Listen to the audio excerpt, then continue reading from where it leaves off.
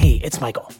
This week, my colleagues, Jenna Wortham and Wesley Morris, begin the latest season of their show, Still Processing, with a conversation about a single word, a word that has haunted America for generations and whose place in American life is still being debated to this day.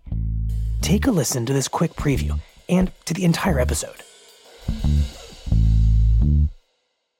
When I lived in San Francisco, when I was 23 and 24 and 25 years old, I get on Muni and, there'd be some Filipino kids or some Chicano kids, just hanging out on the subway, N-wording each other. Mm-hmm. And I'm like, I would go up to them as a recent college graduate and be like, yo. Oh my God. Y'all need to stop. It's not your word. You can't say that. Professor Morris. This is, reporting for duty. I love it so much. Yeah. But I will report back to you that it didn't go anywhere. They were like, get out of my face. Yeah. And I think part of what I was thinking or what I was trying to do was preserve it.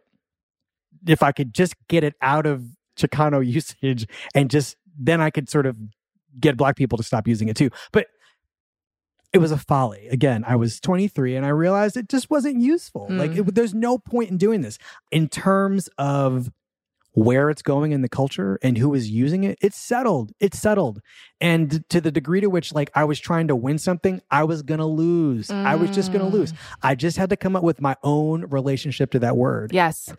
I'm always in awe of the N-word. And as much as I don't want to hear it, when it is employed in this cultural sense, whether it's used as a greeting, whether it's used in a song, whether pretty much any time it's not being used by a white person, right? I really have to take a step back and admire the power and the energy that it took to transform that word into something that can be used in that way. That word, which was erected to create a category of otherness, to create a category of non-humanness, to create a category of people who weren't even seen as people, but to create us and then y'all. And we can do whatever we want to y'all because you're not really people. You're this other word.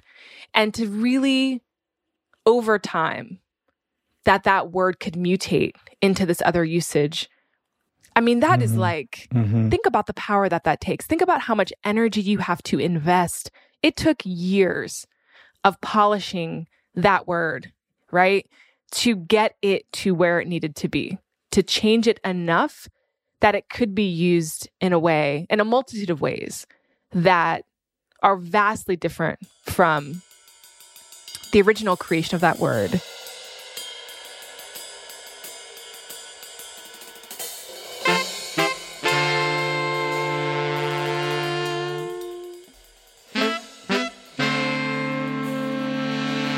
To hear the rest of Wesley and Jenna's conversation, search for Still Processing wherever you're listening to this podcast and follow the show.